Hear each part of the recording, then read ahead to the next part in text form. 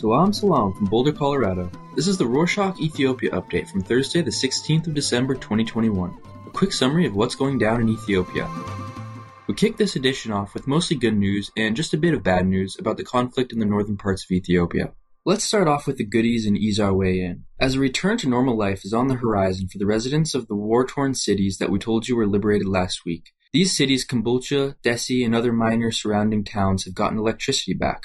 The Ethiopian Electric Utility Office broke the news on Friday the 10th. The transmission lines station operator manager, Habtamu Wube, has thanked the maintenance professionals for their sacrifice to solve this society's problem. On the war front, a couple of miles north from the cities that got electricity back, the Ethiopian National Defense Force, or the ENDF, is still on the front foot and is making significant inroads. The Government Communication Service has said in an announcement on Saturday night, the 11th of December, that the ENDF is on the Eastern Front and has controlled the strategic mountainous area called Zobel. The announcement also claimed that the Woldia-Mekele road has been cut out and the Tigray People's Liberation Front, or the TPLF, has no way out. On some related unpleasant news, after carrying out some research in the northern cities of the Amhara region, Chena, and Kobo, the Human Rights Watch has reported 49 innocent civilians have been summarily executed by the TPLF. The Human Rights Watch organization had interviewed 36 witnesses that recall the executions that took place just 5 days before the TPLF left these cities. These horrendous acts were carried out between the 31st of August and the 9th of September 2021. The Human Rights Watch Crisis and Conflict Director, Lama Faki, said that the Tigerian forces showed brutal disregard for human life and the laws of war by executing people in their custody. 3 days after the report, the U.S. Department of State took notice and issued a statement through spokesperson Ned Price. The statement urged all of the armed parties involved to renounce violence against civilians, and it also called for an end to the conflict that has dragged on for more than a year now. It proposed diplomacy and peaceful negotiations as the first, last, and only option to cease hostilities. The U.S. has also responded to allegations that it's helped the TPLF rebels to gain control of the capital, Addis Ababa, after the TPLF spokesperson Getachew Reda's interview with the Tigray TV station, which left many wondering if the U.S. had anything to do with the insurgents of the rebel group. In the interview, Getachew said, "America's standing isn't precisely known. They've told us different things at different times," after which the U.S. government said that it had never helped the TPLF further its campaign or take over Addis.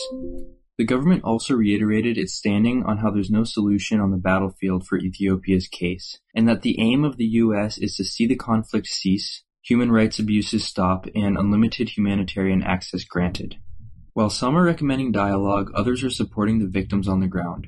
One of the many organizations helping out is the International Red Cross Committee. The Red Cross has donated loads of table salt, rice, and food oil for more than 6,000 victims in the conflict in the Amhara region, which is in the Wagarma zone. This donation was a follow-up from last month's aid in the form of shelter and home appliances. The Red Cross is offering a helping hand a few miles north in the town of Shire in the Tigray region as well. And this time, the type of provision is different. 30,000 free phone calls for residents of one of the northernmost towns of Ethiopia. In related news, Finland has also pledged to donate more than 4 million euros to civilians who are in dire need of humanitarian aid. Finland will also make an additional donation of 1 million euros to the Food Project in public schools, a program initiated by the World Food Programme. The feud between the Ethiopian government and the international community continued this past week as well. Ethiopia accused 2 UN organs, the WHO and UNESCO, for showing disregard in not renouncing the destruction inflicted by the TPLF in the Afar and Amhara regions. The director of the international organizations and affairs, Yosef Kase, voiced his criticism in a meeting with the representatives of the organizations, UNESCO's Dr. Yamiko Yokozuki and the WHO's Dr. Burma H. Sambo. A day after this meeting, the Government Communication Service also made an announcement about the Assembly of the United Nations Human Rights Council to discuss how Ethiopia's affairs puts question marks over the organization's impartiality. The spokesperson of the Communication Service said that even if there were abuses on human rights, the government is looking into it, and if intervention was indeed necessary, there should have been African nations included in the assembly. The spokesperson concluded that this was not only an encroachment against Ethiopia's sovereignty, but the whole continent.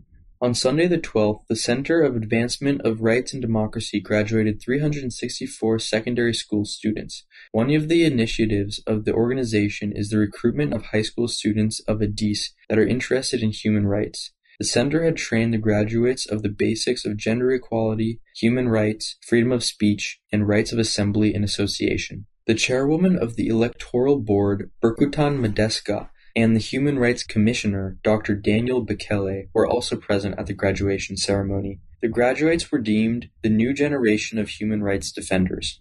Speaking of students in education, remember the students we told you about that campaigned for community service? They finished their time off and returned to school on Monday the 13th of December. The Government Communications Services spokesperson, Salimowit Kasa, has told journalists that the campaign was successful and thanked participants. She has also made it clear that time lost in class will be compensated for the coming weeks, with school picking up its pace to stay on schedule. And our last update sees a private bank named Bana Bank rake in 937 million birr in profit, which is about $19 million before taxes. The bank also said that it has received much-needed hard currency of around $164 million from abroad in remittance. Its total wealth has reached 30 billion birr, or $527 million, and it loaned out 6.73 billion birr, which is close to $136 million.